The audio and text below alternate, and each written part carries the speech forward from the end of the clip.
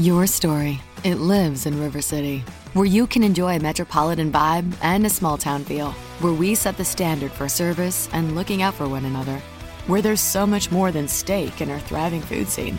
Your story is the story of Omaha, told by those who live it and love it. Whether that's helping you keep up with the Cornhuskers or creating the content you crave. And here in the Omaha World Herald is where it comes to life. Omaha World Herald, where your story lives. As an Alliant Energy representative, I really enjoy helping businesses save. Today, I visited a business that asked for a free energy audit. After walking through their facility, I let the customers know how much money and energy they could be saving. Plus, I gave them an action plan detailing how to improve their energy efficiency. I showed them how they could save even more with rebates from Alliant Energy on equipment upgrades. If you are interested in saving energy and money, schedule a free energy audit at alliantenergy.com/energy audit. Today on the Huddle Up 2018 Draft Show, Carl and guest host Scott Porter take on an entire offseason for the Broncos and what they view as their ideal outcome. This is the Huddle Up 2018 Draft Show. Happy birthday, Nick. Welcome to the Huddle Up Podcast, your go-to show for all things Broncos.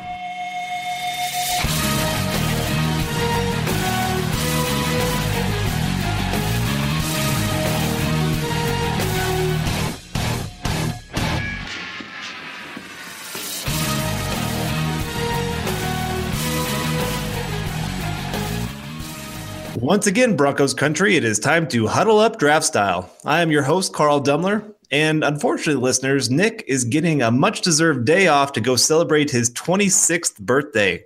I would highly recommend, if you get the chance, to go wish him a happy birthday on Twitter, at NickKindleMHH.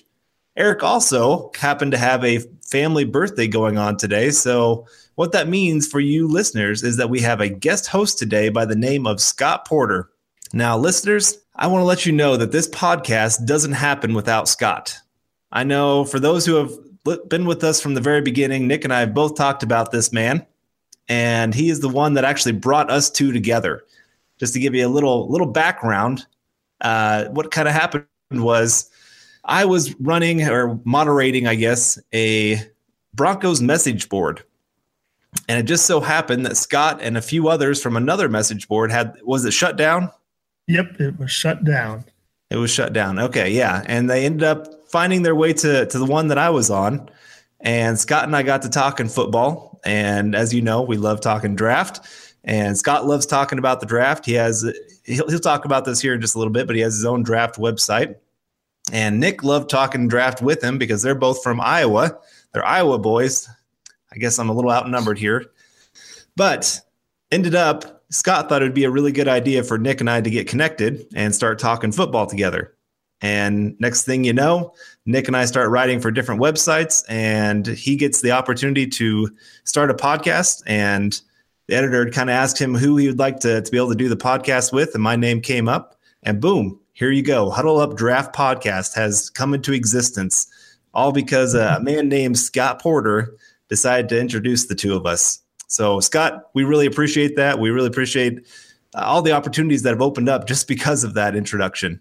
And it's just been kind of crazy.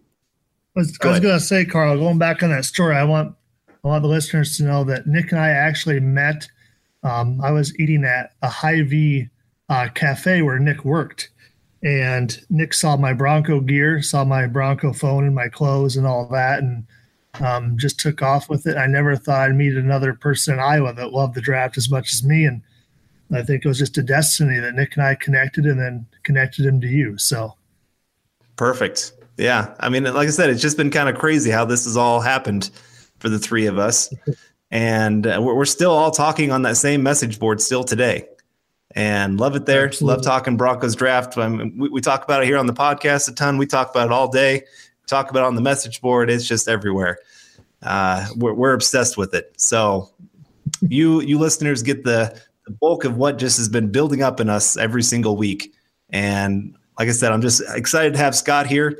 And Scott, I thought it'd be great for the listeners just to hear a little bit of your background and how you got into the draft, how you got into your current job and everything that you're doing, because you have one of the most unique jobs that probably none of our listeners, they might not even know anybody that's in this other than just the professional guys. Sure. You know, the big name in the NFL, but just to know a little bit about your background. Sure. So I'll try to keep this as short as possible, but I was in about second grade. I was pretty obsessed with the NFL at an early age. I can always remember my mom reading the paper that the NFL draft was coming about. So when I was in second grade, I watched my first NFL draft at my great-grandma's house. Didn't know a lot of the players in the draft, knew a couple. I knew the Broncos' first round pick, Mike Kroll. I'd seen him at Nebraska. And Russell Merrill in the first pick in that draft. I just kind of fell in love with the draft. And the next year I wanted to watch it, and the next year and the next year. And I just started, spiking my interest. Every year I wanted to know more and more players, so I watched more and more college football. Then when I got into college, I was actually at message board that we migrated over to Sports Hoopla, where you and I are at. And a guy with a lot of web content experience decided, to get a draft website going. So we did that. One thing kind of led to another. At first, we kind of did player, rankings and columns. And next thing I know, I'm getting agents and players hitting me up to do interviews, get them a little exposure on the website. So I started doing a lot of that, which then kind of led to what I'm doing now. A lot of these interviewed players that I did, I had a lot of NFL guys. I could go down a list, but I won't bore you there. A lot of these guys who did not get in the NFL, I kind of seeked an opportunity for them in indoor football, which is much like the AFL, but it's called the IFL. It's actually more geared towards outdoor football rules, so the film for them is actually better to go up to the CFL and NFL. And the local team, the Cedar Rapids Titans, 2 years ago actually kind of made me their head recruiter. So the last couple of years, I had been kind of bouncing players around different teams, Green Bay, Nebraska, Colorado, teams like that. And then I'm doing more hands-on with Cedar Rapids this year. So I've been doing a lot of the recruiting. The season's starting up right now. Got a lot of players flying in. It's been bad weather in Iowa, so a couple of people have missed flights. There's been a lot of delays. So it's been a hectic week for me doing that, but it's very rewarding. And I enjoyed it. Been doing it about 6 years now, 2 years where I've really been doing the bulk of the Cedar Rapids recruiting.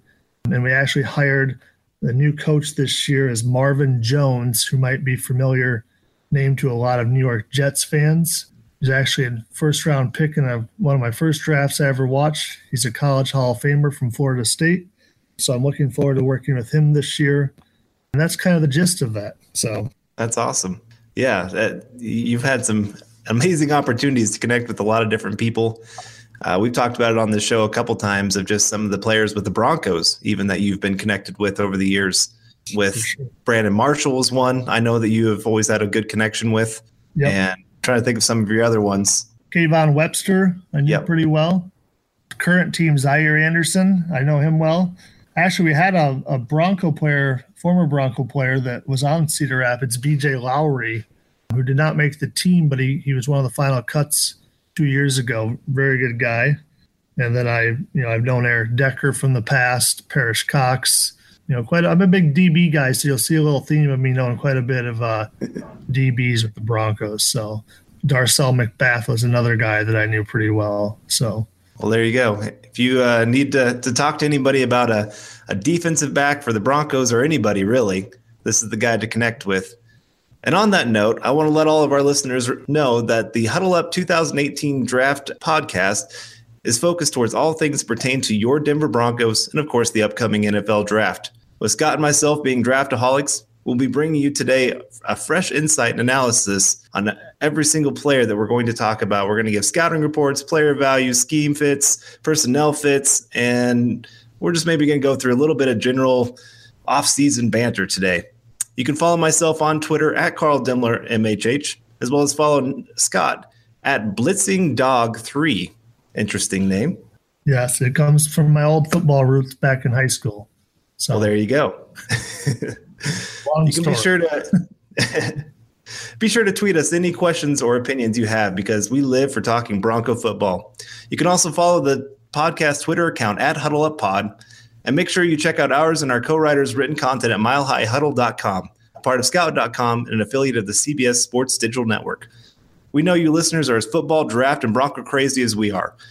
So please give us a click and subscribe to us on iTunes as well as Stitcher. And don't forget to share us on Facebook and Twitter. We wouldn't be here today without you listeners. So as a call to action, please go take the time and go to iTunes or Spreaker to rate and subscribe to let your voices be heard on how you enjoy the show. Well, Scott, before we get into all the draft and off-season conversations here, I thought we might as well talk. We just witnessed maybe one of the better Super Bowls I've ever watched.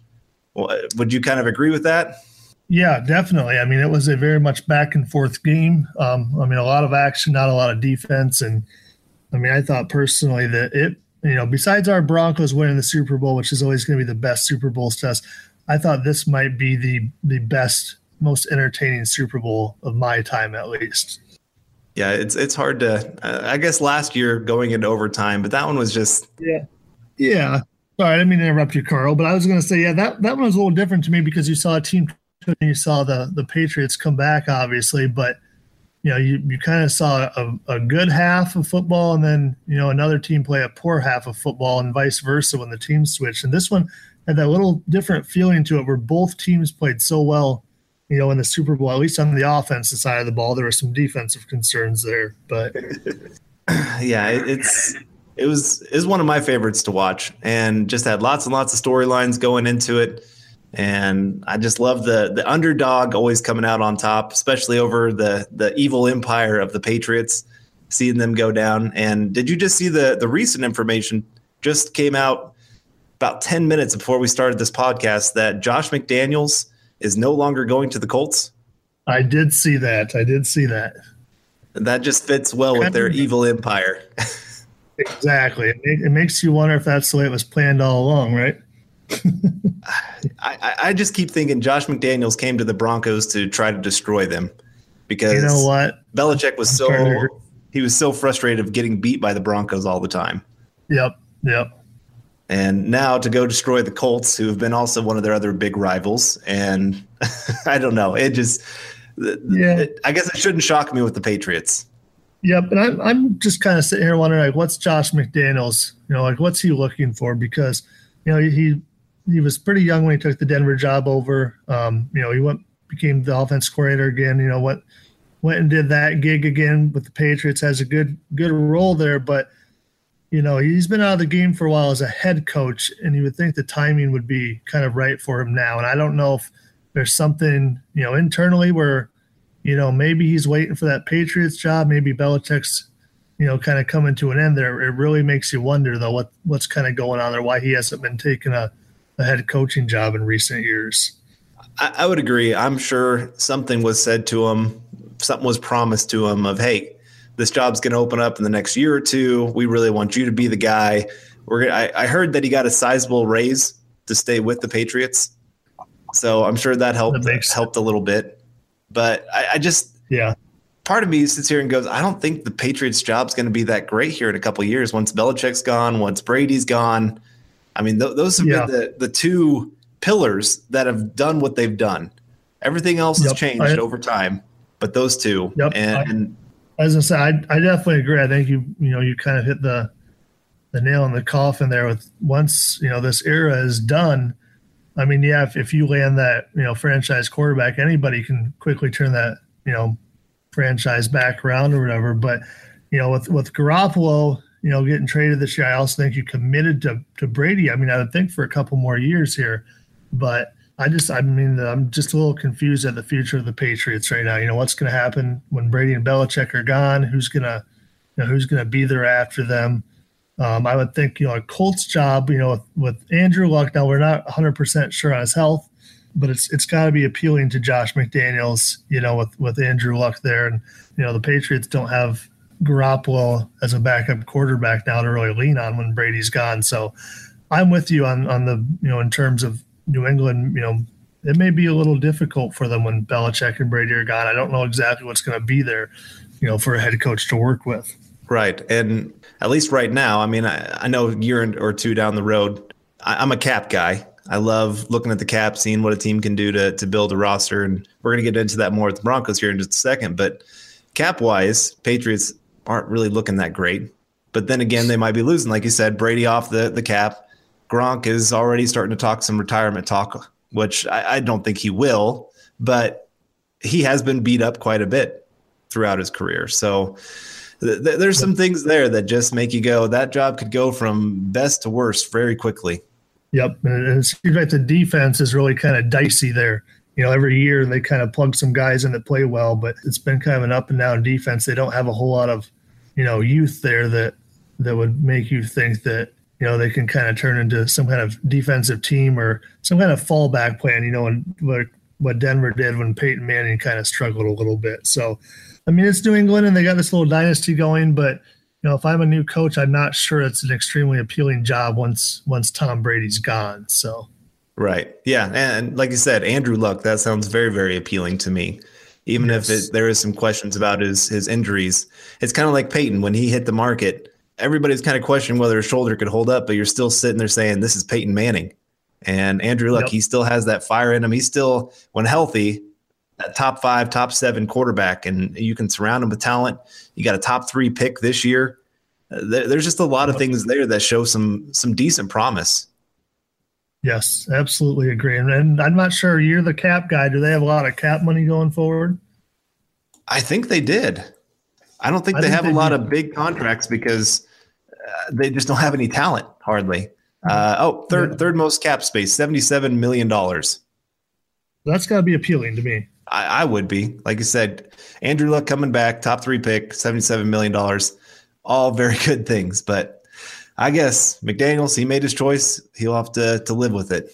Yeah, I think there's definitely something inside there that made him pull away from that job. So it really makes you wonder if something New England has told McDaniels is he's kind of going to wait off a year or so. So, I don't know about you, but I'm looking forward to the Brady and Belichick era being over. So if that's what it takes, that's what it takes. I'm ready for it. It gets tiring every year, the Patriots being that top team, making the championship game. I would love to see some different teams get in. It was nice to see Jacksonville there since they can't remember the last time they were there. Yeah, it's been forever. Yeah, so it was nice to see them get into that spot. It was nice to see even Philly get their first Super Bowl, Minnesota making it there. It's just nice to see different teams. You get tired. And even and I shouldn't say that because the Broncos have been one of those teams that have been very consistent. You've had the Broncos, the Steelers, the Patriots. Those have been the 3 teams in the AFC. So I guess I shouldn't be saying let's change it up because I'd love to see the Broncos back there. But it's just they've done it differently than the other 2 teams. Yes, and I don't think the Eagles are going away anytime soon. I was happy to see them win it this year, but I think they're going to be a team that sooner or later they're going to be that team where fans like us may be getting a little tired of them winning too with Carson Wentz there. I like Carson Wentz, though. He's a likable guy. So I agree. I'm excited for them to see what they can do over the next few years. And I've been laughing all day because people have been slobbering all over Nick Foles.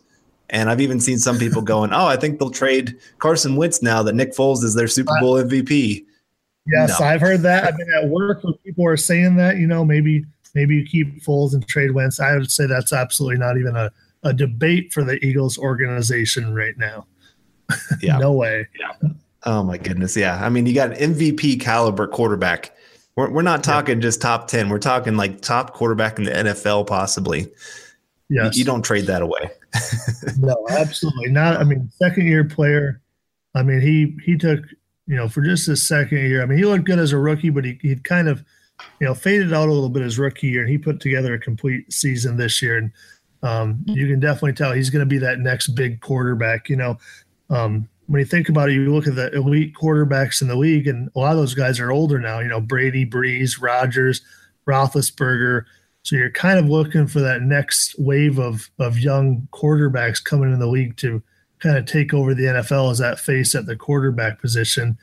And I would say Carson Wentz is definitely looking to be that guy along with, Andrew Luck if he stays healthy. So, right. Yeah, that's just it. I think you're just seeing that retirement of a lot of these top quarterbacks, these guys that have been in the top 5 for the last 10, 15 years. And there's just that next wave. And so there's a void that's there. There's a chance for some teams to really take over and be that next group. And so on that note, let's look at maybe how the Broncos can become that type of team. And so this is my ideal offseason. And I just wanted to kind of get some of your thoughts on what you think of these players and thoughts on cuts, players in free agency, all that kind of stuff. And just see if you maybe kind of agree or disagree. That's fine to disagree, because that's going to be a big part of this. Everybody's going to disagree. We just did a series on the Mile High Huddle of the 4 quarterbacks that we kind of think the Broncos are most likely targeting. And you have obviously Baker Mayfield, Sam Darnold, Josh Rosen, and Kirk Cousins.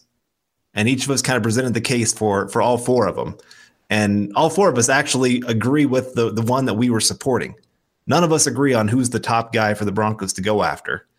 And so it's just one of those crazy off seasons. There's so many directions the Broncos could go and call it their ideal offseason. But I thought we'd start here with looking at, you always have to start with the cuts and the trades. And I'm going to say I want to try to trade these players obviously first, but if I can't get them traded, these are players that I'm willing to cut. And so let me give a few names out there and just see what you think. Emmanuel Sanders. Right. Yeah. You agree with that one? Yeah, I think Emmanuel Sanders. I mean, I have been a huge Emmanuel Sanders fan for years. He's a player that coming into his rookie season with Pittsburgh, I knew Emmanuel Sanders well, had him on a draft interview on a radio show. So I was ecstatic when we drafted him. But, I think it's probably to that point where, the receiver position has a lot of money involved. And to me, Emmanuel Sanders is probably the guy out there. So I would agree with you, Carl, on Emmanuel Sanders is probably not going to be a Bronco next year. It's just hard when you have two wide receivers making pretty good money. That's a lot of money to put at a position that's very quarterback dependent.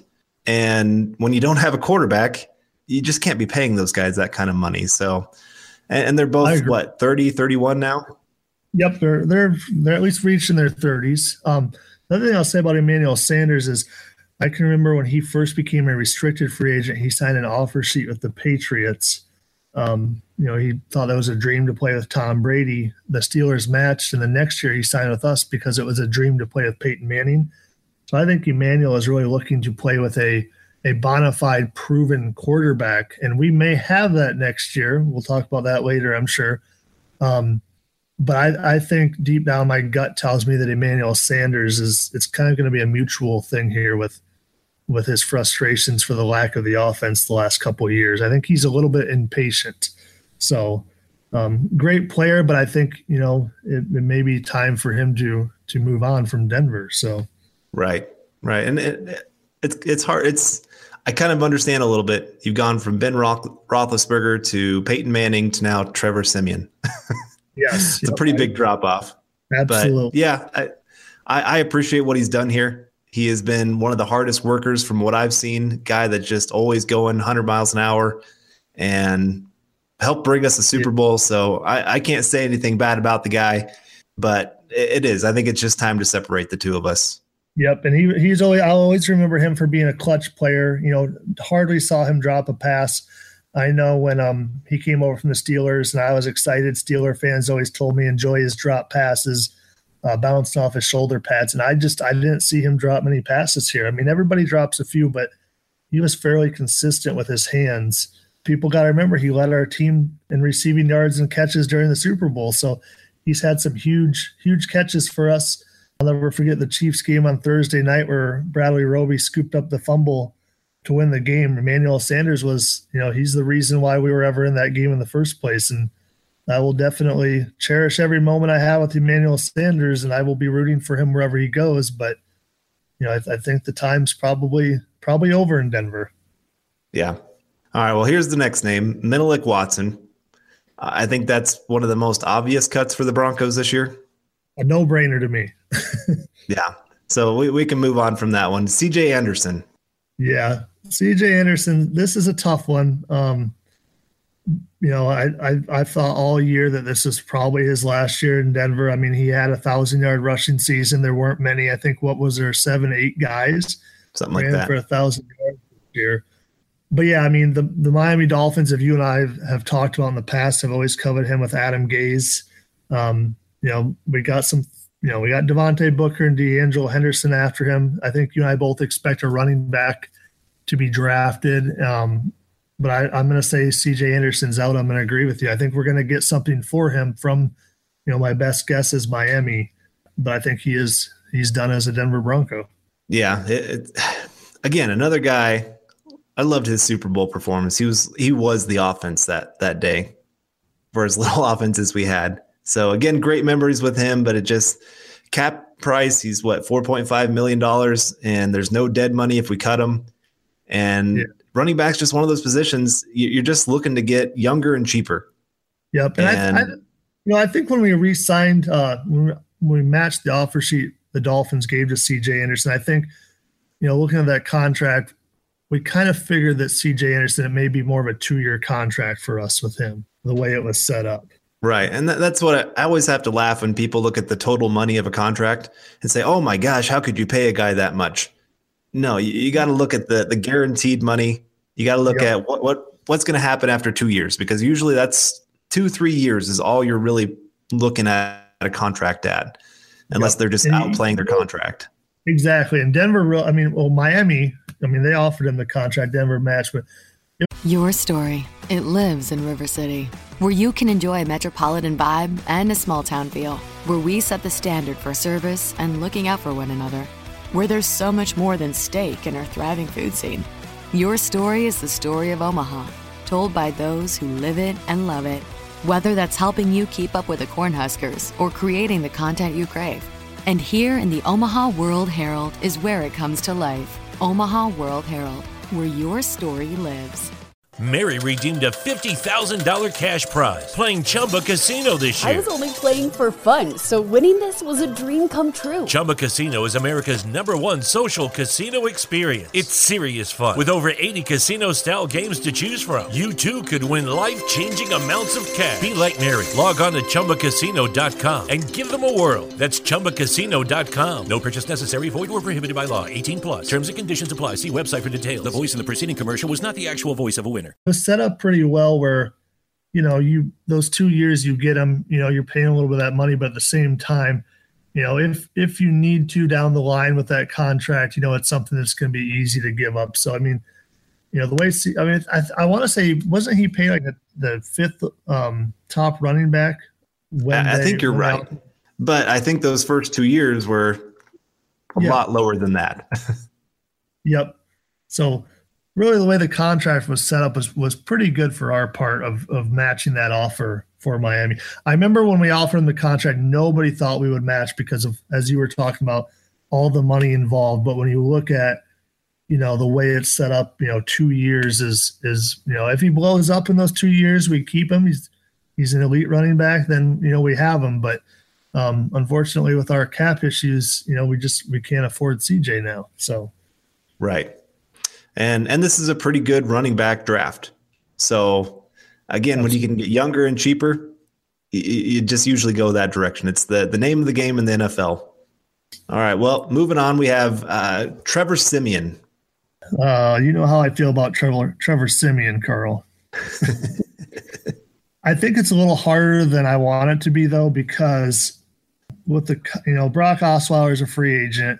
I thought Brock played probably the best of the 3 quarterbacks this year, but you got Paxton Lynch under contract. I think you got to keep Paxton. You got to part ways with Siemian and Osweiler. I think you got to bring in, obviously we have Chad Kelly, who I like, and then depending on, if we sign Kirk Cousins, we really don't need to draft a quarterback.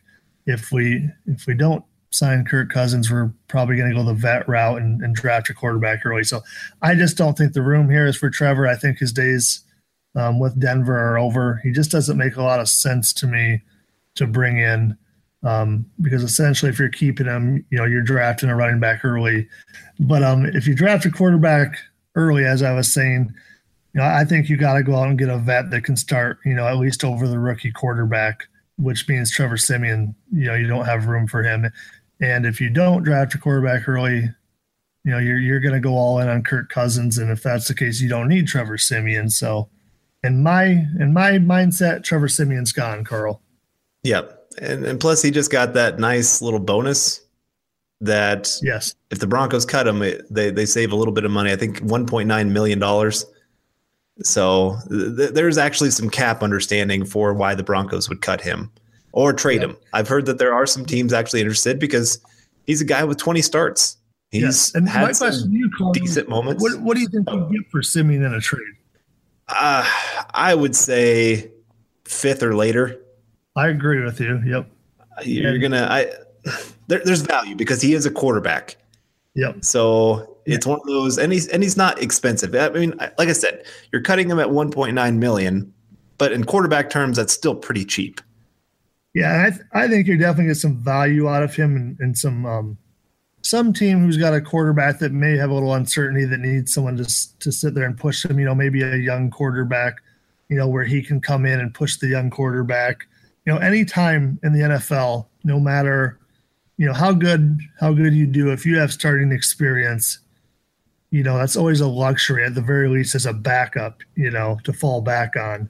So Siemian, a lot of people are down on him. They think he's terrible. And, I've never been a big Siemian fan, but if you're an NFL franchise, I mean, Trevor Siemian's really, a perfect backup quarterback type that, can start if needed. He can be a stopgap quarterback for you because, starting quarterbacks don't fall off the apple tree. Anytime you have a guy who's got starting experience, that's valuable to a team. Yeah, I had a guy today pretty much say, well, the Broncos haven't had a quarterback workout yet under Elway, so we might as well give up on trying to draft a quarterback.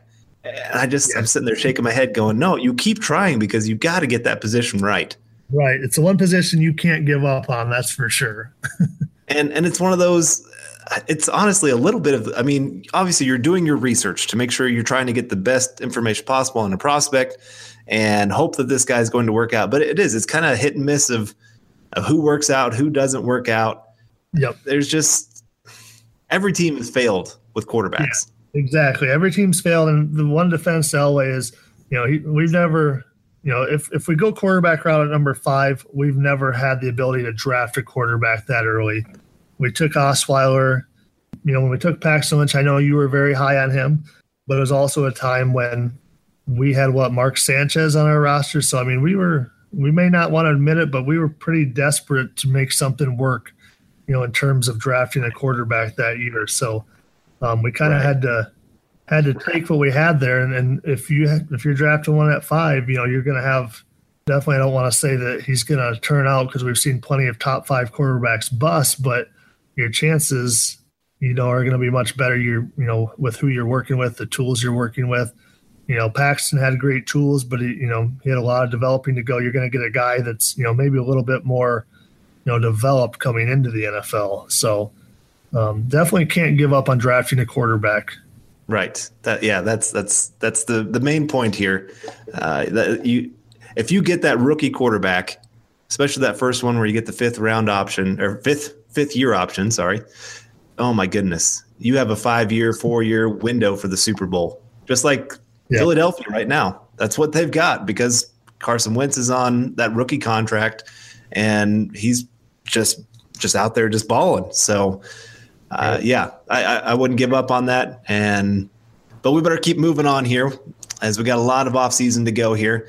And so with all these cuts, trades, whatever you want to call them, I did leave off one guy that I know a lot of people have really pretty much said that is gone. Aqib Talib, I kept him.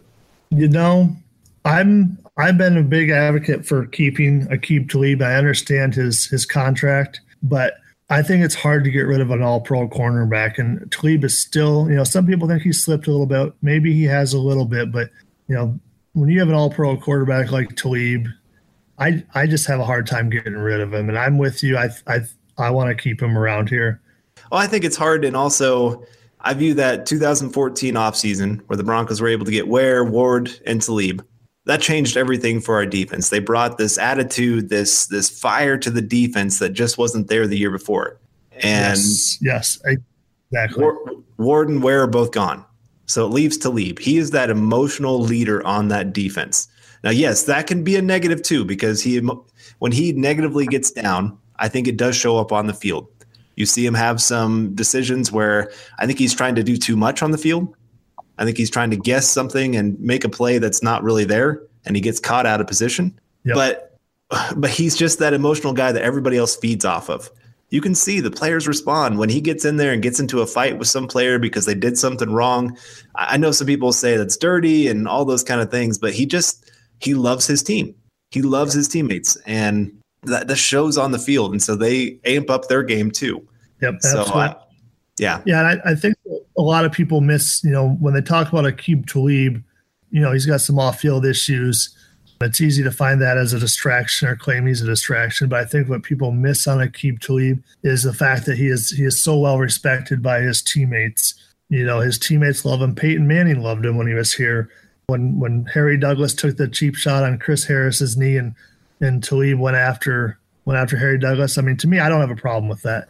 I think that you need a player like that on your team. You need somebody to a degree to be able to. Sometimes it's kind of like the enforcer in hockey. I didn't like, when he poked Dwayne Allen in the eye. You got some of those kind of issues when he gave the hard face mask to Philly Brown for the Carolina Panthers. Not a big fan of that, but there's certain things that you need kind of an enforcer in hockey, and your teammates respect it. Was not a big fan of when we got rid of TJ Ward right before the season. I mean, I somewhat understood it, but yet I didn't.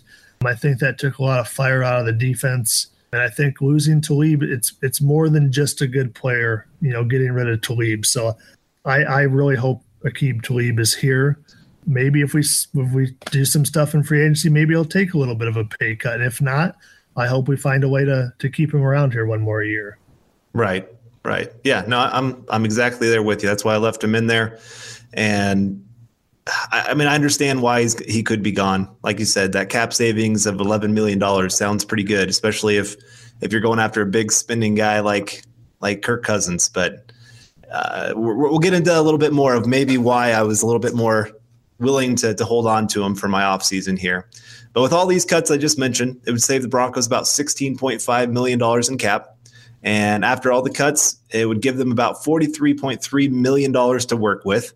And so now moving on to the next section of the offseason, this is, I know sometimes this can get a little dry, so we'll go through this a little bit quicker, but this is restricted free agency and exclusive rights free agency. So these are the guys like Matt Paradis and Shaq Barrett, where I'm putting a second round tender on both those guys. And here's my big question to you. If somebody comes and gives them an offer sheet at that second round tender, are you trying to match, or are you letting them go and getting that second round pick? That is a good question, Carl. That's a tough question to me. I think that let's start with Paradis first. I mean, you've got me thinking here, Carl. I almost feel like I'm gonna start with Barrett. Let's go to Barrett. I'm almost saying with Barrett, if you get that second round pick, you got to take it. Barrett was a little older coming out. He applies a lot of pressure. I mean, I thought last year he was one of our more consistent pass rushers. He may be our most underrated player on our team. And I know a lot of people may disagree because pass rushers are hard to find and they're so important. But I think you take the second round pick with Barrett. How do you feel about Barrett? I would take the second round tender. You're going to lose him the next year. Yep. You're already paying Von Miller so much money. You just can't pay Shaq Barrett that either. I feel like he is better being that rotational piece. Agreed. Because he is that high energy, I want to go give everything on this play. And he just can't do that for 60, 70 plays a game. It just doesn't work. And that's a good point. And that really solidifies your thought that for a guy who's not, an every down player, I think you have to take the second round pick in that scenario. I mean, he did a lot for this team last year. I felt like when the pass rush was a little, weaker this year than last year, Barrett kind of stepped up for them. And there's some uncertainty at our pass rushing position right now. He didn't Shane Ray. I mean, we didn't get a whole lot out of him last year. Obviously the injury, he didn't look too good after the injury. But I mean, you can also, you use that second round pick. There's some pass rushers in this draft. I don't think that somebody will offer us a second round pick for Barrett, but I think you definitely got to take it. And with Paradis, I'm going to go ahead and take the second round pick on him too, Carl, just because he's had the hip injury, great center. I feel like maybe his play has been a little bit down the last 2 years. So I'm going to take the second round pick on him as well. How about you? I would too. I think he was a much better fit under Kubiak than he is with Joseph. I think there might be some team out there that really looks at him with that zone blocking scheme and says this guy is maybe that missing piece on the offensive line. At least I can hope so, because I just, like you, I don't feel like he had the best year last year. And I wonder a little bit that year before if it was maybe a little bit overrated just because he had zero talent around him. So those guys were getting beat so early that it made him look good. I know some people were sitting there looking at PFF and saying, oh, he's the number one rated center. No, I don't think he really was. You have to keep those grades in mind that they are subjective to the person that's watching. Yeah. And maybe I think there's a lot of times they don't always know what they're watching. There's a lot of things to like about PFF, Pro Football Focus, but there's some things that I think are very questionable. And Paris, he was good, but he wasn't that good. He wasn't the number one center in football. And if you get that second round tender, you take that and run. Yep. All right. Well, we'll go through these guys real quick of the ERFAs. And Shelby Harris, Casey Creeder, Jordan Taylor, Zaire Anderson, Elijah Wilkinson. These are the guys that are really nice for those depth positions, that special teams, and they're on very, very cheap contracts, usually between about $460,000 to $615,000. So you get a bunch of players there for the back end of the roster locked in for about $3 million total for all those guys. And especially like a guy like Shelby Harris, who just really came onto the scene, did great. Love it that he was a Raider and they let him go and he comes to the Broncos and actually plays pretty well. And then you have your guy, Zaire Anderson. Have you talked to him lately about what this next year is going to look like? I haven't spoke to him about the off season in general with his contract. I mean, I'm fully expecting him to be here. I don't think that, he has, just in talking to him, I don't think there's any plans that, he's going to part from Denver. I think, obviously going to be a big year for him in terms of getting a contract after this year. It's kind of like one of those players that you're deciding, can he start on another team? Or is he more of that backup linebacker and special teams guy? And that's what'll be interesting when he does become an unrestricted free agent. Is there somebody willing to, give him a shot at a starting position? So I'm Zaire Anderson. I'm fully expect back here. Going back to Shelby Harris, I think Shelby Harris is a bargain for us. The way he played this year, he had the huge preseason, and you always kind of wonder, is that just we see a lot of guys have big preseasons and don't do a lot in the regular season, and Shelby Harris definitely continued that play throughout the season. And I actually thought Shelby Harris got better and better as the season went on. And that exclusive rights free agent, that's a bargain contract if you ask me, and expect him to hopefully build off that and get a bigger contract the following year. And then Casey Kreider's been a no-fault long snapper for us, very dependable. He's also an Iowa guy, so Nick and I are big Casey Kreider fans. And then I feel like Jordan Taylor does a lot for you. He to me, he's never going to be a star player, but he's always going to be a good role player, good teammate. He came in and returned punts for us this year when we had no punt returner, when Isaiah McKenzie was struggling. And then Elijah Wilkinson, I think the coaching staff's pretty high on Elijah Wilkinson. I hear Bill Musgrave likes him quite a bit. So, I mean, we'll see what he does. I mean, as we need somebody to step up at offensive tackle. So Wilkinson, I mean, I'm expecting a free agent in there, but he's also got a good opportunity this offseason to better himself. And maybe his name will come up in some kind of, talk with a bigger role this year. So, yeah, I heard the same thing. There was a couple times I thought they were actually going to start him at right tackle because of just how much they were liking what he was doing in practice. And I even heard that he was one of the few guys that could actually contain Von Miller.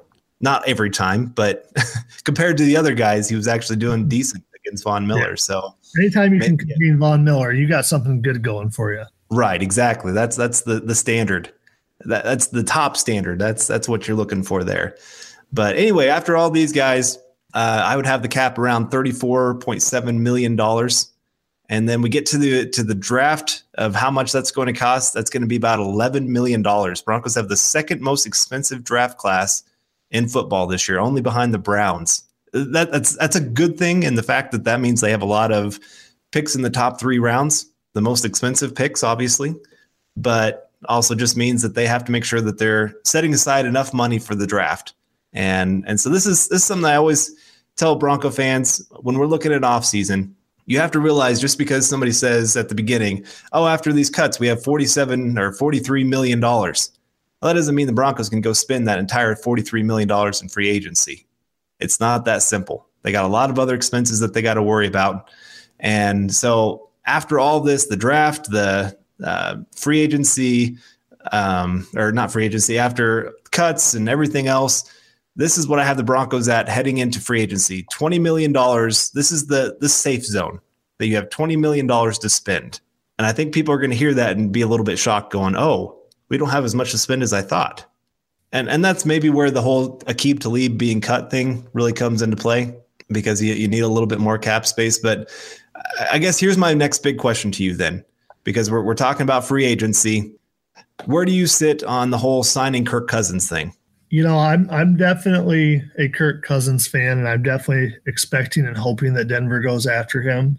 I also want them to be smart about it. I mean, it's hard to put a figure on Kirk Cousins. You know, I mean, when you say we have $20 million to spend, I'm thinking Kirk Cousins, you know, is going to be in that 25 range. Right. Does that seem too high? But I hate to say if the price is right, go after him because he's a franchise quarterback. But I think you got to be careful with him. I want him here. I want an experienced, proven quarterback here. You know, you don't see a quarterback like Kirk Cousins reach free agency often. So I think you got to take advantage of that. You know, it's kind of when Peyton Manning became, you know, available to us. It doesn't happen much. So, I mean, we're kind of lucky in the terms that, you know, when Peyton Manning was available, we had the need at quarterback. I feel like that's the same thing with Kirk Cousins. So you got to explore that option, but I think you got to definitely be careful with it. I mean, bringing Kirk Cousins is going to attract, you know, some possible bargain deals at the same time. But, you know, you don't want to get caught up into a huge contract where you're struggling at the other positions. So to me, it kind of depends on how you evaluate the draft at the quarterback position as a franchise, how high you want to go with Cousins. Yeah, I'm with you. I've said on here many a times that I like Kirk Cousins.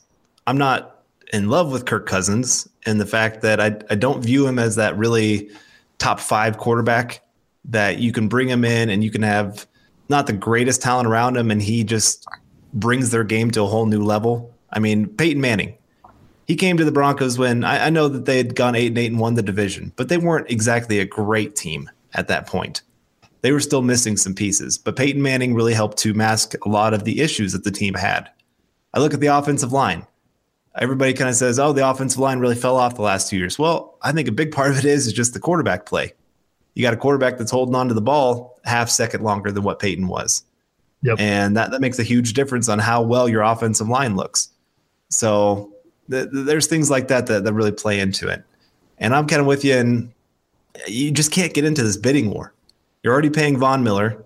You don't want to be paying a quarter of your cap just to 2 players. It becomes very, very difficult to build a championship caliber team.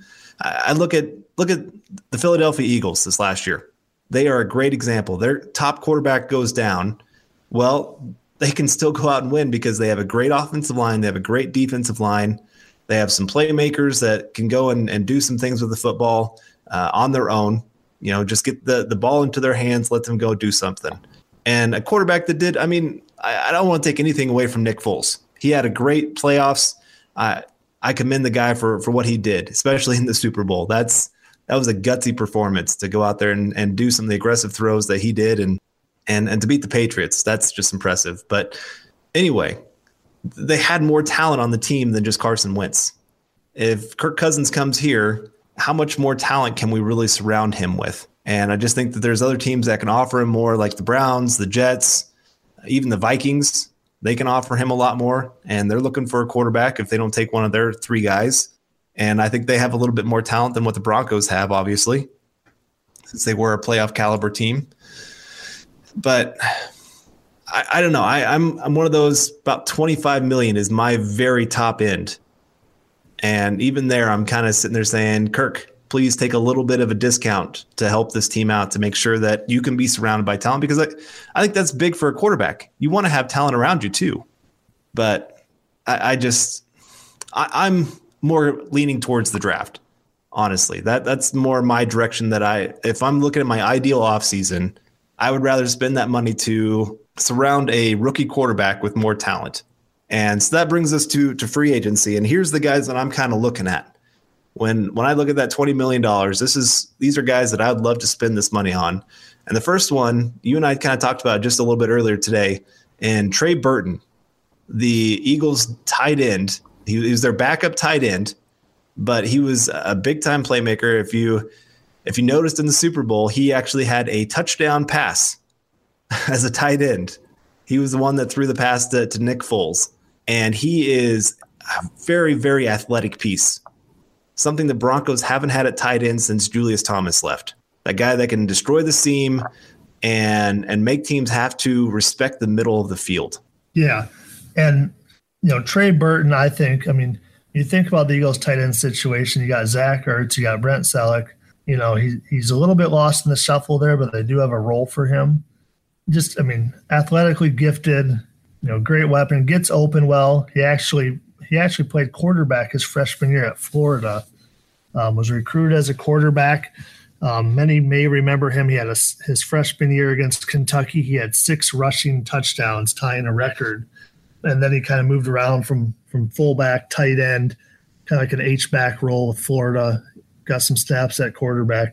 So he's still kind of learning that tight end position when he came to the Eagles as an undrafted free agent. And I think he's now kind of taking off with it, but he needs a little bit more of a role than he has on Philadelphia to really take off of that with his talent level at that position. So I think Trey Burton is a guy that would be a great fit for this team. We've had very little tight end production. I feel like some games we had 1 catch out of our tight end. We've had tight ends on and off the practice squad. It's a decent tight end draft. But I think it's a position that I really want to focus on in free agency if we can get a guy like Trey Burton at a decent price to me. And I think Trey Burton would be a great opportunity for him, great situation for him. And to me, he makes a lot of sense as a Denver. Your story, it lives in River City, where you can enjoy a metropolitan vibe and a small town feel, where we set the standard for service and looking out for one another, where there's so much more than steak in our thriving food scene. Your story is the story of Omaha, told by those who live it and love it. Whether that's helping you keep up with the Cornhuskers or creating the content you crave. And here in the Omaha World Herald is where it comes to life. Omaha World Herald, where your story lives. Mary redeemed a $50,000 cash prize playing Chumba Casino this year. I was only playing for fun, so winning this was a dream come true. Chumba Casino is America's #1 social casino experience. It's serious fun. With over 80 casino-style games to choose from, you too could win life-changing amounts of cash. Be like Mary. Log on to ChumbaCasino.com and give them a whirl. That's ChumbaCasino.com. No purchase necessary. Void or prohibited by law. 18+. Terms and conditions apply. See website for details. The voice in the preceding commercial was not the actual voice of a winner. For Bronco. Yeah, no, I'm like I said, that's one of my top guys for the Broncos to target. You got to get some more weapons. You just saw it with the Eagles, where they just had weapon after weapon on the field, and somebody was getting open in a hurry. And it's just a matter of, did the quarterback find them in time? And right now, the Broncos are very, very void of playmakers. Now, I don't think DT is washed up as much as some people are out there saying. I think he's still out there. I think he's still a playmaker for the Broncos.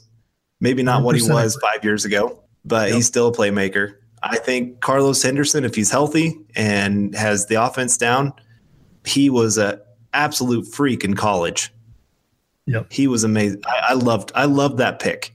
He wasn't a great fit with McCoy and that complicated offense, but maybe with Musgraves, a little bit more simpler of an offense, you can really take advantage of his athleticism. So then you add a guy like Trey Burton. That's 3 weapons that you've now got on the offense that can possibly go make some big plays for you.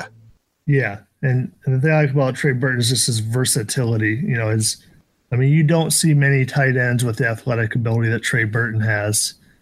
I have this hunch that Trey Burton is wherever he ends up. Hopefully, it's our Broncos. We'd both love that. I just have a feeling that he's going to be that next. I don't want to say big tight end in terms of putting the expectations on him, but he actually reminds me a little bit of Jordan Reed of the Redskins. Jordan Reed actually came to the Florida Gators as a quarterback as well, so it took him a little bit to learn that tight end position.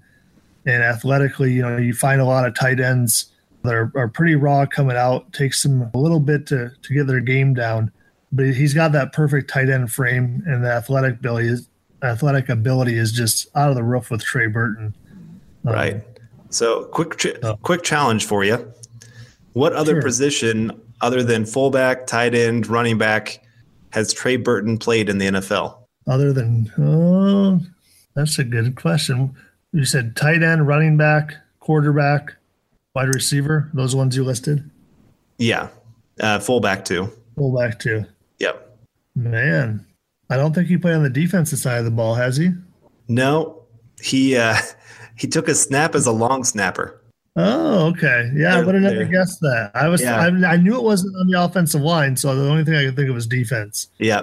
No, their long snapper got injured in the game, and they were down 21-19 to the Washington Redskins. And the coach was having to decide whether they could even try a field goal because they didn't have a long snapper. And so Trey Burton went on the sideline, practiced long snapping real quick, and they felt comfortable enough to send him out there, and he snapped the game-winning field goal snap. It wasn't Very pretty. nice. It was actually a high snap, but it worked. It was good enough. I did not know that. That's interesting. Yeah, so he's one of those guys. He just does whatever you need him to do. It's kind of like Ocho Cinco kicking the extra point for the Bengals. There you go. All right, but here's my next guy. And this could maybe be the big signing. And I know a lot of people are going to be after this guy. Andrew Norwell, the guard from Carolina. Most people believe he's a top 5 guard in the NFL. And I know some people are going to sit here and say, you can't pay 2 guards top money. But this kind of goes into, I think, the offensive line, especially offensive tackle group in the draft is deep. And so maybe I go find my right tackle in the draft. And so then really your guys that are being paid are your left guard, right guard, and the rest of the guys are on pretty cheap contracts. And so it's not a whole lot. It's not huge money being at the offensive line. It's just a matter of it's mostly geared towards the guard position. And again, this is a guy that's a great run blocker. He's a great pass blocker. And if I'm getting a rookie quarterback, I'm wanting to make sure that offensive line is very, very secured. So he's a guy that I'd go after. I think he's probably going to price himself out of Denver, though. Yeah, I agree with you. It's probably going to be a little bit out of our price range. Now, if we don't get somebody like Cousins, we may have a little bit better opportunity at Norwell. But I like the comment you mentioned about the tackle position. You look at the free agency, and I haven't probably studied who's out there in free agency at the tackle position as well as you, but I feel like there's not a whole lot available out there right now. You got Nate Soldier, and that's about it. That's about it, yeah. So I mean, I think that being said, and you're looking for a right tackle, you're looking for another guard. Max Garcia really has struggled, kind of up and down. You got to solidify that offensive line. So I think Norwell is definitely a guy that you got to be careful what you pay him. If it gets too high, you got to you definitely can't get into bidding war with him either. But if the price is right, Norwell makes a lot of sense for Denver, no doubt about it. Yeah. Now, there's a couple other guards I really like. Josh Klein is one from Tennessee. He's a very good pass blocker. Justin Pugh, he's another one that I wouldn't mind. But Justin Pugh, that's an interesting name you brought up. It makes me feel kind of old thinking him as already a free agent. I want to say, didn't Justin Pugh, didn't he start off in the league as a tackle? He did. And then he moved to guard. And then this last year, because of injuries, they ended up having to move him back to tackle. Yeah, and he did struggle some, but at least he has that versatility if you absolutely need him to. Yeah, which could be huge for us. I mean, we had to stick Alan Barbary at right tackle last year. That was a disaster. I'd rather keep Pugh at guard, but I mean, if you had to stick him at tackle, it's something that a little bit of a stopgap there that you can depend on him. We did a lot of shuffling last year, so if we can get some versatility on the offensive line, definitely don't object to that. Yeah. The guy I was thinking from the Colts was Jack Buhort. He's been injured a lot, but maybe for that really, if you miss out on all the other guys, that cheap option that could maybe really pan out well. I know Bronco fans might be sitting here saying we just had that with Malik Benelik-Watson, and it did not work out well. So I could see some reasons for not going after him, but he's kind of my like option D or E. He's kind of a fallback. Yeah, a little bit of a fallback option. And I don't think we'd have to pay him, a whole lot. I mean, what would you expect a guy like him to get in free agency? Maybe $2.5 million tops. Yeah. So it's going to be a little cheap. To me, it's kind of a little bit of a fallback, option that if as long as you don't overpay him, I don't have a problem with signing a guy like that, especially if it's on a shorter contract. Sometimes those are the chances you have to take sometimes in the NFL. It didn't work with Watson, obviously, but Josh Klein, the other guy you mentioned, that's really the guy that I like to see us go after. Just I know you have him down here, possibility of a 2-year, $8 million deal. Yeah.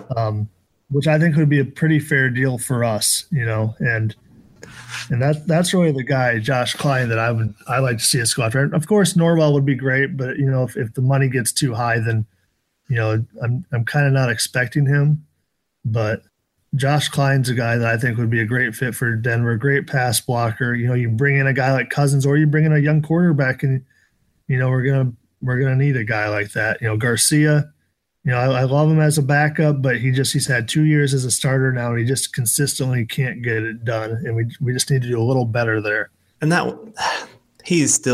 one of my bigger disappointments because his rookie year showed such promise. Yep. I don't know what happened to him after that, but just like he lost all confidence. Yeah, I thought Garcia was a steal for us. I mean, strong guy, played center at Florida. He had transferred from Maryland to Florida. Agents, scouts talked great about him, work ethic, his personality, character. But I think you've got to fill that positions this year. You've seen a lot of Garcia. I think ideally he would be a terrific guy to have as a reserve guy. So I think you've got to focus on the guard spot in free agency, though.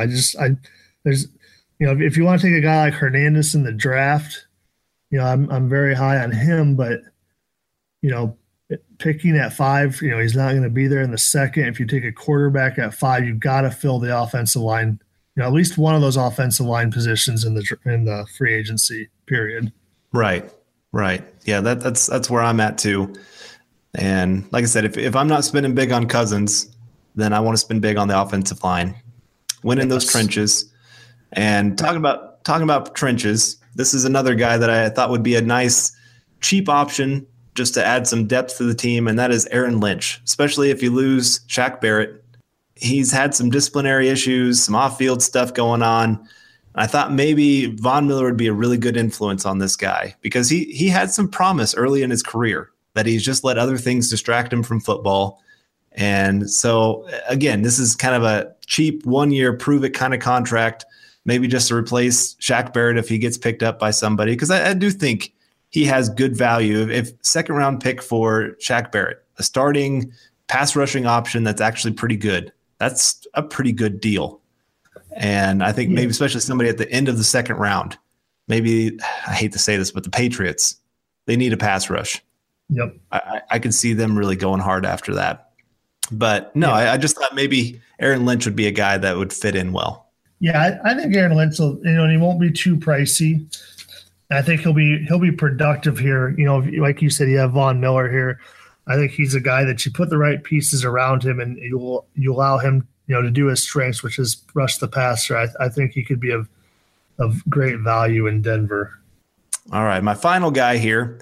This is my backup quarterback, Josh McCown. Just had a really good season with the Jets until he broke his hand. Wasn't it against the Broncos? Yes, it was against the Broncos.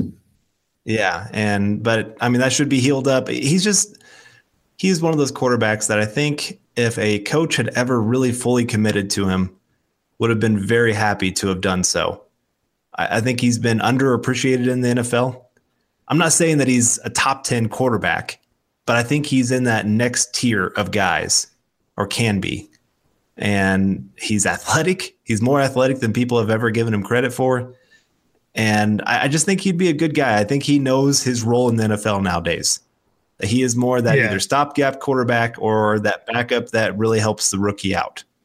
Yep. And I think that's the thing with McCown is he's been around several different teams, but he's very dependable. He's kind of the guy you bring in, to like you said, he mentors a rookie, a rookie takes over for him when they're ready to go. And he's definitely a good stopgap type of quarterback. Doesn't turn the ball over, good leadership skills, good teammate.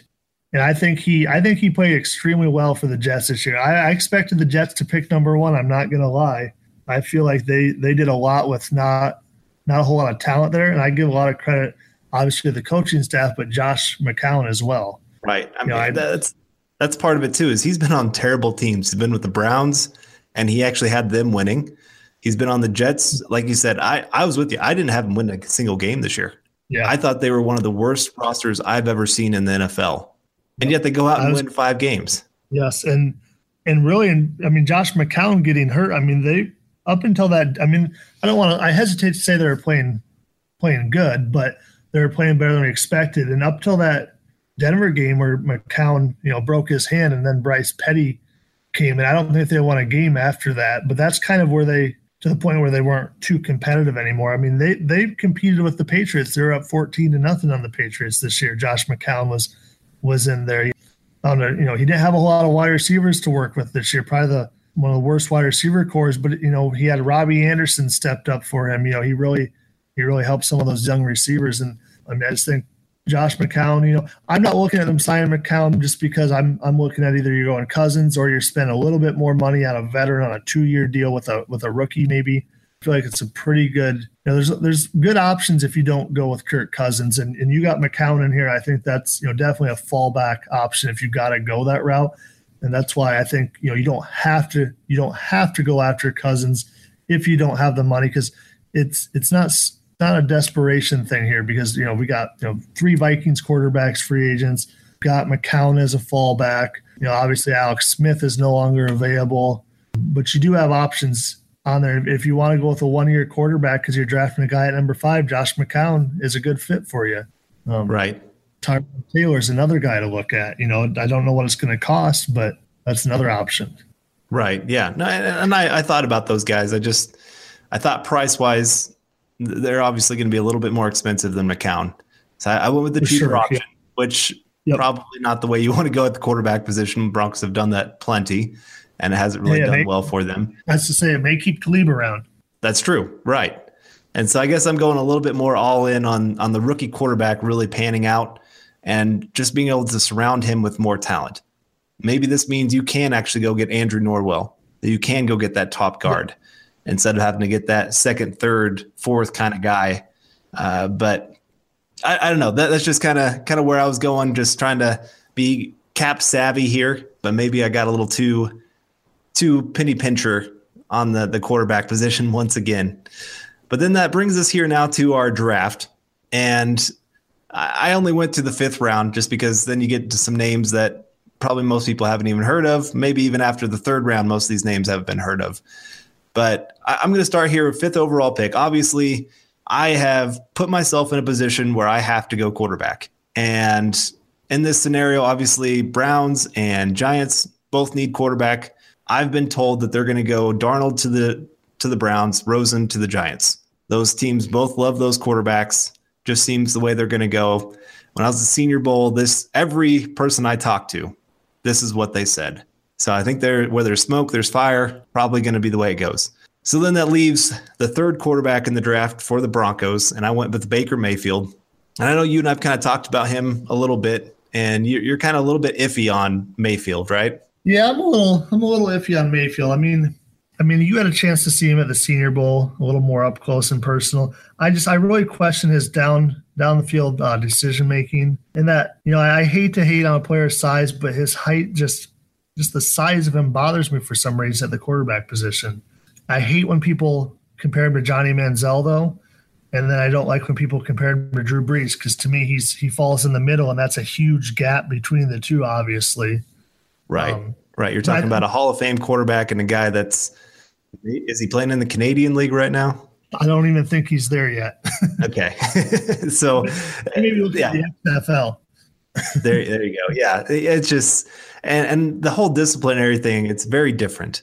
Yeah. Yes. Manziel, he had time after time of something that he was doing. I mean, teams were warned from the very beginning. Coaches told them, this guy loves to party. Baker Mayfield got caught once, got drunk, made some stupid decisions that one night, and he's corrected it. He hasn't had any other issues. I've been told he's had roommates that have come up to him and said, hey, we're going to a big party. And he said, no, I'll just stay here and study or play Madden, which I guess that could be giving some Broncos some PTSD with Paxton Lynch and the stories of that he loves to play Madden more than he does regular football. But I think that's still a better choice. He's making a choice that he's not going to go out there and use his fame and go to parties. I went to Manhattan Christian College. Most of you listeners know that, which is right across the street from K-State. And I had Josh Freeman was at college when I was there. And the stories I would hear about that guy and the partying and the women and everything else that he was doing. And it got pretty crazy. And I met the guy, and he wasn't a great guy. I've met Mayfield. Mayfield's a really good guy. I got a chance to talk to him there at the Senior Bowl. He was a guy that I just saw this story today. I didn't get to see this when I was there, but he stayed after when they had the fan day, I guess is what I don't know what they really call it, but the day that the players get to interact with the fans get to show up to a building and the players are all there. They sign autographs, take pictures, all that kind of stuff. Baker Mayfield was the last guy to leave. He wanted to make sure everybody that wanted a picture with him or an autograph that they got one. So again, he's a different guy than Manziel. And I did like him there. He changed my mind at the Senior Bowl. I was very impressed with his accuracy, with his decision-making. He made the quickest decisions. He had a very good velocity on his football. He had the athleticism to go make some plays. The other big thing, I know listeners have probably gotten tired of me just drooling over this kid, but just his leadership. It is so easy to see why people just gravitate to him. There's a lot of leadership stories out there, and just to see it live with brand new players that most of he's never played with, never met, and he steps on the field, and every one of them just like gravitated right to where he was. They didn't do that with Josh Allen. They didn't do that with any of the other quarterbacks. But Baker Mayfield, every player wanted to be near him. So just something that really stuck out to me. And like I said, at this point, you're kind of stuck. I hate to say that, but at the same time, I'm happy because I like all three of the top quarterbacks in this draft. I like Mayfield, I like Baker, I like Mayfield, I like Rosen, and I like Darnold. I could be happy with any of the three being the starting quarterback for the Broncos. Yeah, and I think you bring up an interesting point there with the leadership skills of Baker Mayfield, because I think that a lot of people underestimate the importance of leadership at the quarterback position. I mean, we saw it with Peyton Manning. When Peyton Manning was not the normal Peyton Manning, he still had those unbelievable leadership skills that, quite frankly, I don't think we win the Super Bowl without a leadership skills like, a Peyton Manning that year. I mean, I got my concerns with Baker Mayfield, but at the same time, I think a lot of people that are down on him, they think it's immaturity. But we have to remember too, we were all in college and did dumb things. I mean, these are still kids, becoming men. Still learning through mistakes.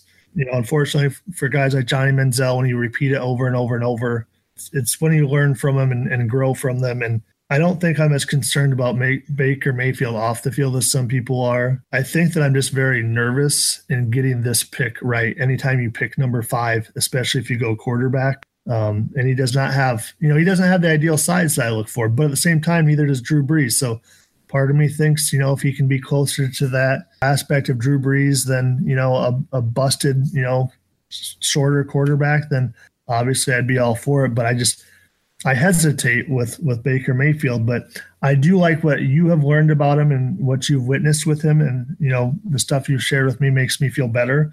I will say that I was very anti-Baker Mayfield. And then after the the Senior Bowl, I've warmed up to him a little bit. He's still got a ways to go, Carl, but Baker Mayfield, I'm warming up to him. So we'll see a couple of months. A lot can change. So the guy I really like is Josh Rosen. you've heard the attitude issues, but the tools are exceptional there. I like Josh Allen's tools, but I just think at number 5, you got to get it right. You busted on Paxton Lynch, who had similar tools.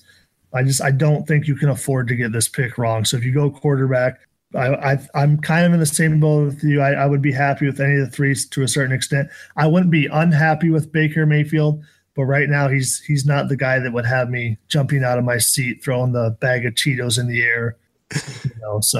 But I'm warming up to him. So. Okay. All right. Yeah, I went into the Senior Bowl as a fan, but not a fan. I liked some parts of his game, but there was still a lot of questions. Yeah. And that was the thing that I guess impressed me the most was in a few short days, he was able to answer most of those questions. Very good. But that takes me to my second round pick here. And this is where I fix the offensive tackle position. And I go with a guy named Jamarco Jones of Ohio State. And I think this is a guy, he hasn't been getting the praise that a lot of the other tackles have been getting. You got your Williams from Texas that a lot of people have been pretty high on. You got Orlando Brown. I think you're pretty high on him, aren't you? Yeah, I'm very high on Orlando Brown. I think he's been a little under the radar for a lot of these draft websites.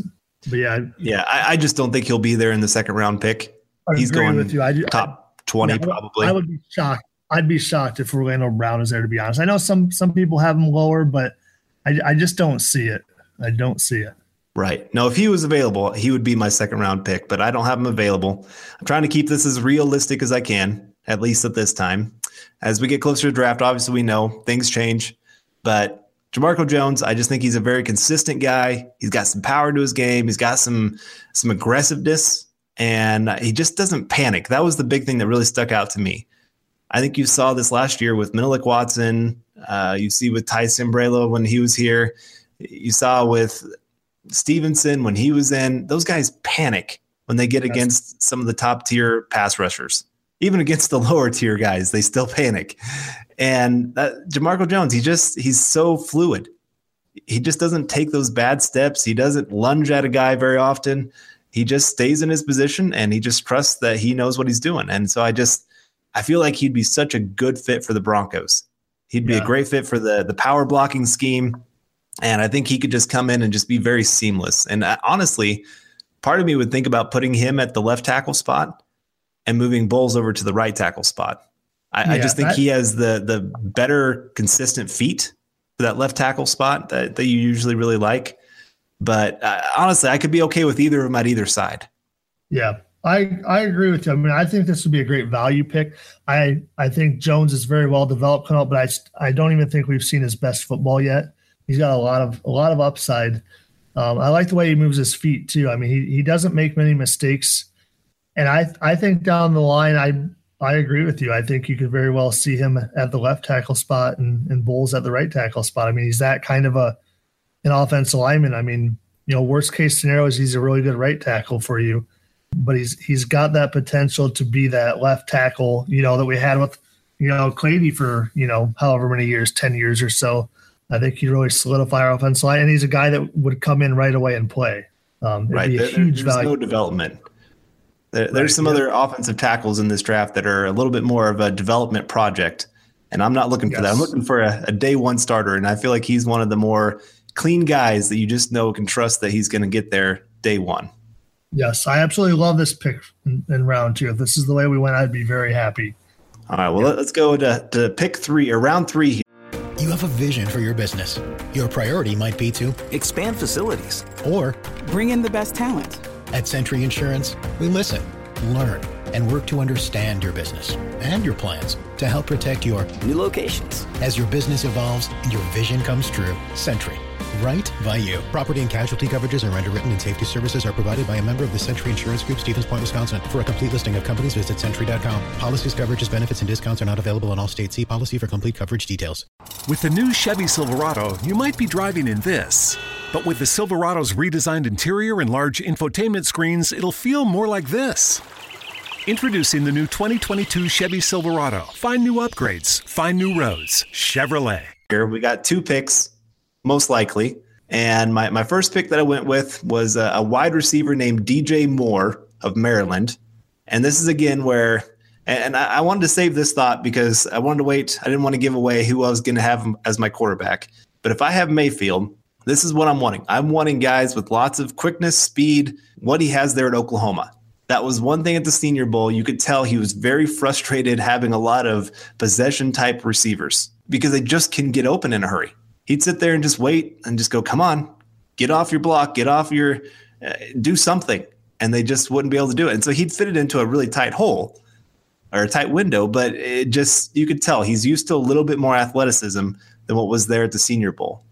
And so you get a guy like DJ Moore, you got Carlos Henderson, you got Demaryius Thomas, you got Trey Burton, you got our running backs, whoever they might be for this next year. D'Angelo Henderson has a lot of wiggle to his game.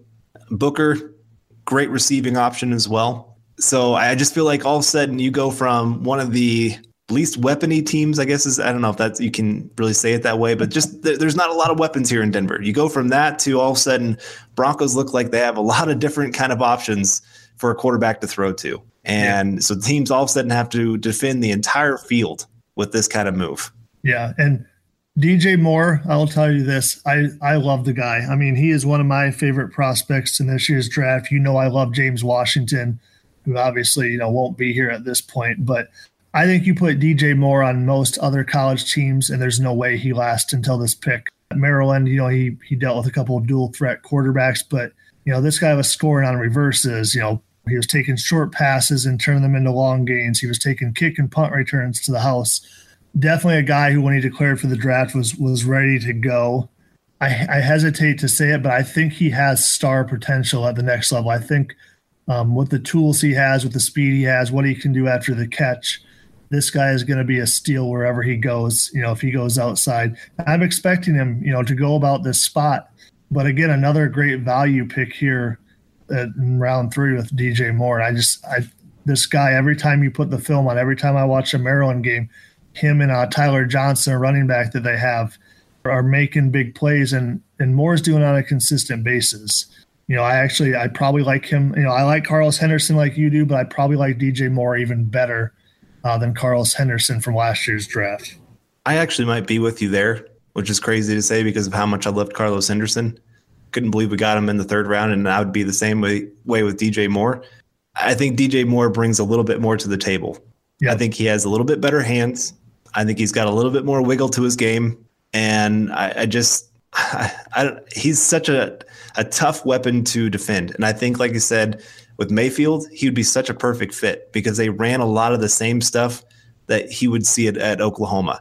A lot of the same routes where you're asking him to do those quick slant routes, those comeback routes, the hitch and go routes. Those are the type of things that Mayfield is used to. And so I feel like DJ Moore would just be that seamless player that they would have an instant connection. Yeah, and what he does with the, after the catch is what really impresses me with DJ. I mean, he turns, short yardage into big gains. I talked about this with you a little bit. We haven't had a lot of players in Denver who have made difference-maker playmakers on this offensive unit. I mean, we've really been lacking that. We all liked Alvin Kamara last year. We passed up on him. I know that's a different position, but DJ is definitely in the same aspect of his game where, he's going to be a difference maker. I mean, he can score every time he touches the ball. And this is the kind of guy I want on Denver that we've lacked for years. So this is definitely one that I will jump out of the seat and throw the cheese balls off the couch for, Carl. I'll be doing the same, man. I'll be doing the same. I did it for Devontae Booker. I know. Yeah, that was your boy. I remember feeling so happy for you when the Broncos took him. Yeah. And just wish he could stay healthy. I feel like that's been a big part of it for him is he just hasn't had quite the reps in the offseason when they're going through a training camp to really get into a rhythm of, hey, this is what I need to do. And then just rookie year, going from that backup role to starter. As a backup, he was just dominating for the Broncos. He was averaging over 5-6 yards a carry. And all of a sudden he got put into that starter role and just those extra carries on that knee that just wasn't quite right. Yeah. Just really, really hurt him in his development. So I don't know, maybe this is the year he really burst onto the scene. I really hope so because there is a lot of talent there in that kid. No doubt about it. All right, well, my next 3rd round pick here is Oren Burks, a linebacker from Vanderbilt, the guy that played next to what was the kid from last year? Zach Cunningham. Zach Cunningham, yep. And this is kind of more that hybrid linebacker safety guy. This is Vanderbilt kind of moved him all over the place. He's a bit undersized, and I'm kind of thinking maybe this isn't the way the Broncos should go because they're going to be losing Todd Davis most likely during the offseason. But at the same time, watching Todd Davis try to go into coverage, it just made me want to poke my eyes out because it was not pretty. Teams just picked on him left and right. And so getting that guy with Brandon Marshall, that both of them can actually drop into coverage and do some things. And this guy, he's got some quickness to him. I recommend anybody go back and watch the Senior Bowl. This kid, he was a late addition. And during the Senior Bowl, though, he just dominated. He was making great angles. Offensive linemen couldn't catch up to him. I think he could do okay in the run game. He won't be great, but I think he can be okay. And he can be that coverage linebacker that really makes a difference. Yeah. And the other thing about Burks is you mentioned this a little bit, but he was recruited as a linebacker. He moved to safety, and then he moved back to linebacker. He added some weight, went back to linebacker. I believe he was third team all SEC as well, which there's a lot of good linebackers in the SEC. To even make third team is a pretty good accomplishment there. But yeah. So as I say, the athletic ability with this kid it's off the charts. And this is another kid that, like most college players, I know I say this a lot, but he's got a lot of upside. I mean, his best football is still to come, and I think he is a great fit for this defense. And like you said, you had the ability to see him in the Senior Bowl, and very impressed with him there. But I mean, he's a kid that you put on the film, and all he did was make plays. He runs well, like you. His coverage ability. He probably won't be a great cover linebacker, but I think he'll be a good enough cover linebacker to definitely play at the next level.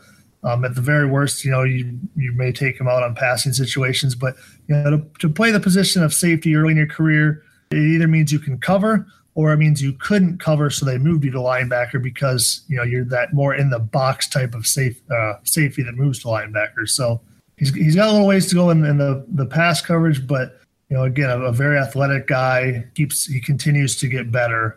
Every game you watch, you see more and more that you like about the kid. Yeah, I'm with you. I think his best days are ahead of him. And I would love to see what his athleticism with the other guys on this defense could really do. And I do think this defense needs a little bit of being infused with more athleticism. I think it's lost a little bit over the last couple of years.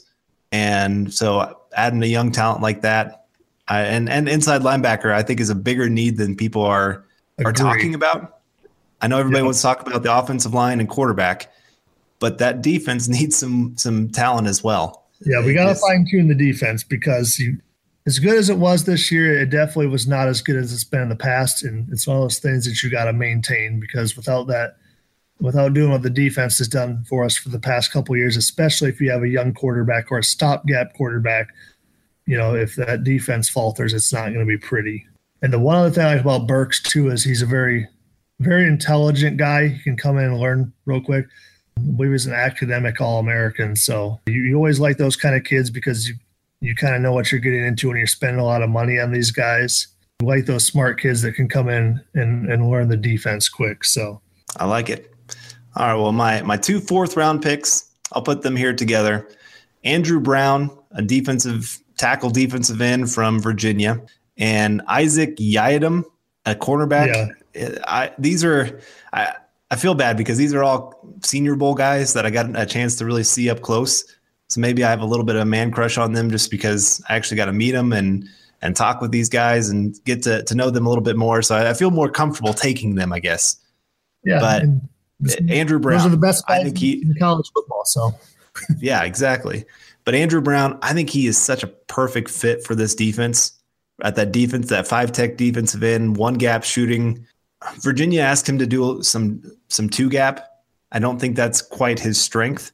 But you let this guy get his first step and just go destroy people. He was just all over the place at the Senior Bowl. Offensive linemen stood no chance against this guy. I don't know if there was a defensive lineman. Maybe BJ Hill was a little bit better, but they play a little bit different style of game. And so I just feel like Andrew Brown's that better fit with the Broncos. And then Isaac Yiadom, probably the best coverage cornerback at the Senior Bowl. Couldn't catch jack squat. I think he maybe dropped 5, 6, 7 interceptions. I don't know how many it was, but he pretty much ran the route for the receiver, and he just couldn't catch it. But the fact that he was there, that was something special. So you can't fully fix hands, but you can make them a little bit better. Yeah, I was going to say, if you're covering that well, you can drop some interceptions for him. I mean, you look at some of the better cornerbacks, like Ike Taylor couldn't catch, and his coverage skills were fairly, top notch at the NFL level. I mean, Carlos Rogers, there's a guy, I don't know if you remember him from Auburn. Oh, yeah. I mean, he dropped so many interceptions, but I mean, you've got a guy like Carlos Rogers who covers really well and drops interceptions, or you got a guy like Delth O'Neal who covers very poor and he'll pick 7 to 10 passes off a year because he's getting thrown at 100 times. So I think I like Yiadom. I think at the same time, I think he's a press cover guy. I mean, very physical guy. I fear that some team like the Seattle Seahawks are going to steal a guy like this, and he's going to be phenomenal for him. Andrew Brown, that's an interesting name. I'm glad you have him in your mock. I feel like Andrew Brown may go a little earlier after his Senior Bowl.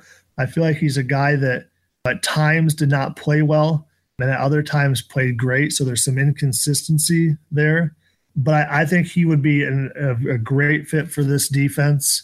He could come in where he doesn't have to, have a huge role at first, but he can learn.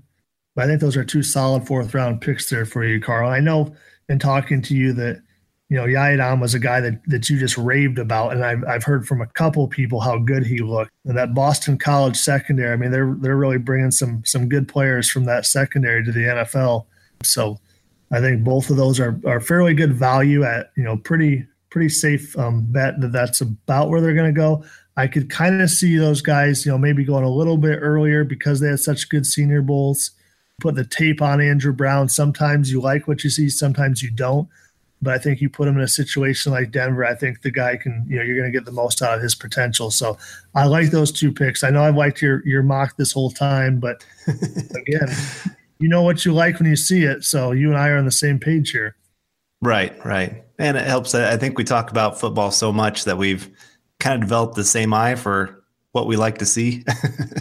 We probably convince each other a lot. Just like, when I've been huge on James Washington since probably mid freshman year with him. And you've probably heard me talk about him so much, you were probably tired of it. And you went to the Senior Bowl and you came back agreeing with me. So I like to hear stuff like that. And he was another guy kind of like Baker Mayfield. There's just things I needed to see him do. It's not that I didn't think that he could do it. I hadn't always seen him do it on tape because of the offense that they ran there at Oklahoma State.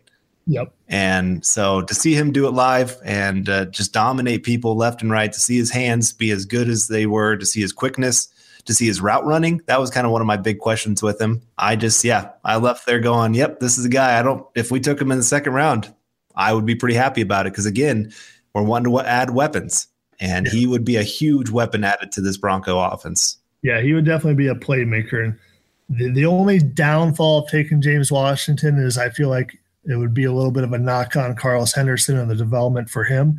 But like you said, we're in dire need of playmakers. And if the worst case scenario is they both turn out to be playmakers, then it's a good problem to have. So right. You can find ways to get both of them on the field and both of them some opportunities. Yep, absolutely. And Isaiah McKenzie's another guy we can't forget. He had a rough rookie season, but there were times when, he looked like the punt returner that we've lacked for years, but, he pulled some Trendon Holidays on us too. So he's a guy that, if he can grow and hang on to the ball this offseason, he could be a huge boost for us because I think a lot of people have given up on him already just because of the issues he had this year. He had a couple bonehead plays and he took some chances on punt returns that drove people nuts, but that's also a rookie for you. The transition from your rookie year to your 2nd year is huge. And if he can make that jump and learn from those, he could definitely be another guy, another weapon for us. Yeah. If he can put all of this past year behind him, I think that's going to be a big test for him. Yes. Because mentally it was tough on him this year for sure. Right. Well, I mean, his biggest plays happened in the first about 5 weeks of the season. Yep. He was confident. He really he was too aggressive. That was his biggest thing there, but he got away with it those first 5 weeks. And then all of a sudden he stopped getting away with it. And you just could tell he just he lost it. And so how he bounces back, it kind of reminds me of Raheem Moore. Yes. Absolutely. How he bounced back from his big goof. Those are the defining moments for players for sure. Yes, for sure. But moving on to my final pick here that we'll talk about today, 5th round, Javon Roland Jones of Arkansas State. This is a guy, I just kind of got my eyes on him here recently, and I was trying to figure out, I knew I needed another pass rusher because Shane Ray, like you said, he's just been not what you hoped for, and can't trust him to stay healthy. Shaq Barrett could be gone. Aaron Lynch is just kind of a stopgap guy.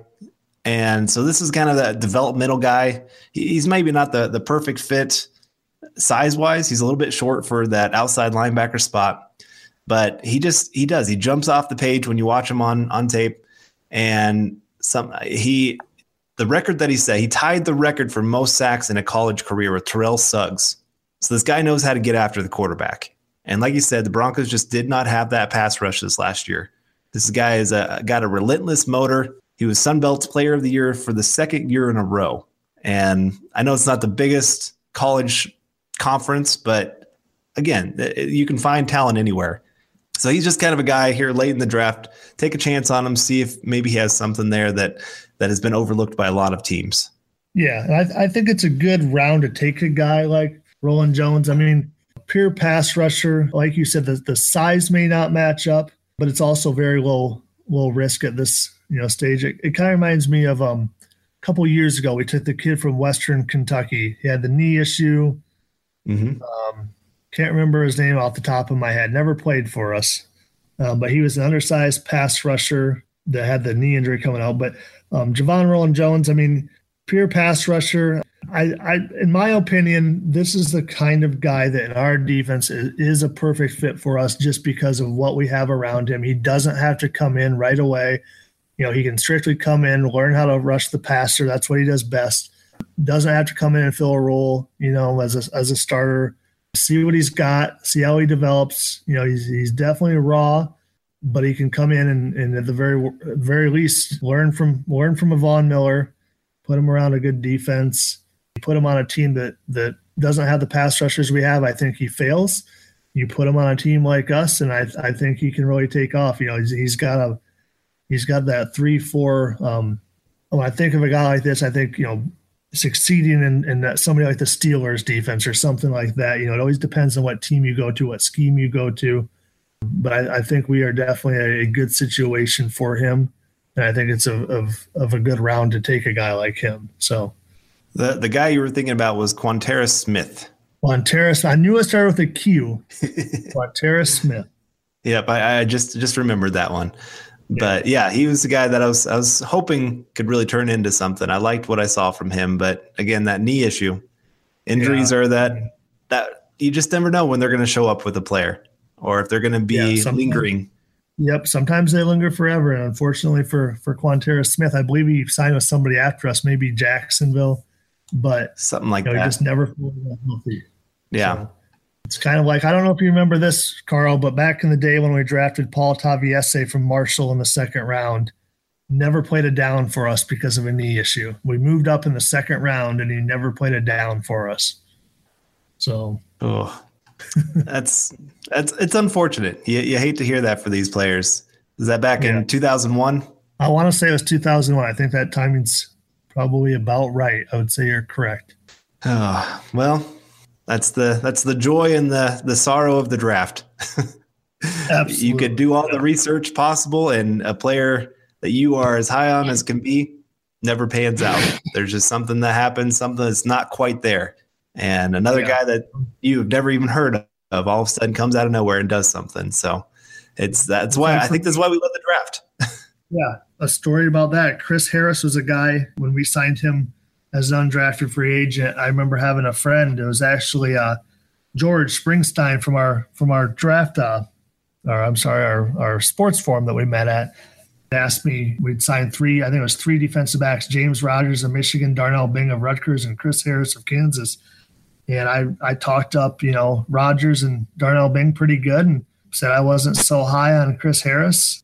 I think Rogers got cut within 2 weeks. Bing got cut, maybe during preseason, and Chris Harris turned into a Pro Bowl cornerback for us. So sometimes you just never know. Sometimes guys will surprise you, and sometimes those guys that you really like just don't turn out quite like you think they will. So right.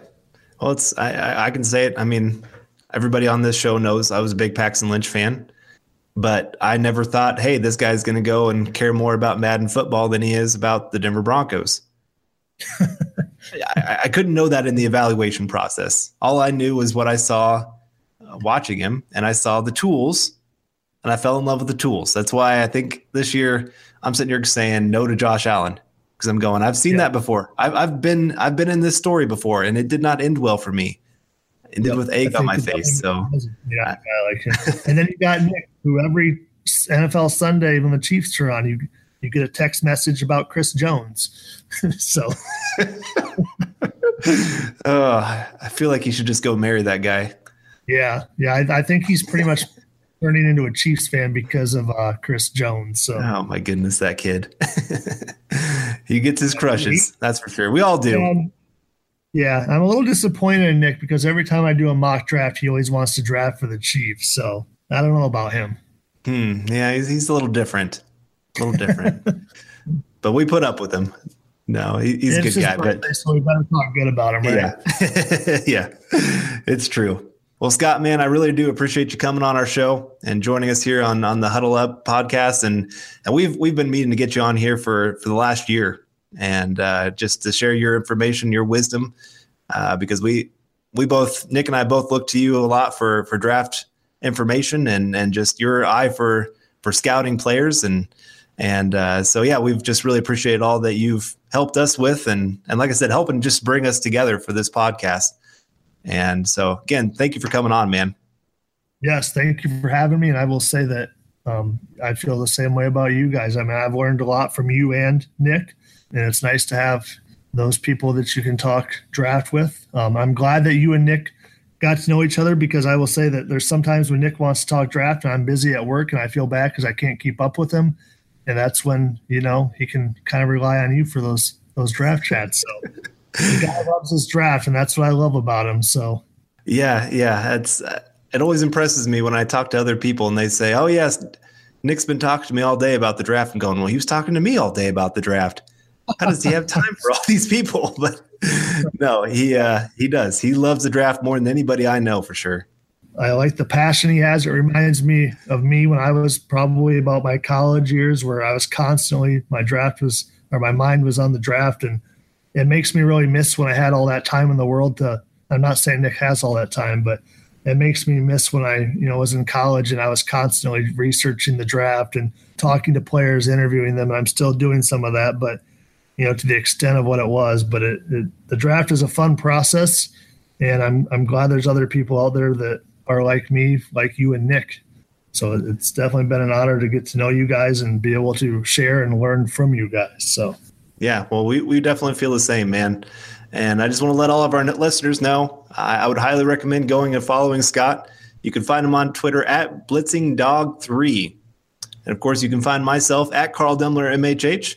And of course, you can make sure to head over to Mile High Huddle, an affiliate of Scout.com and the CBS Sports Digital.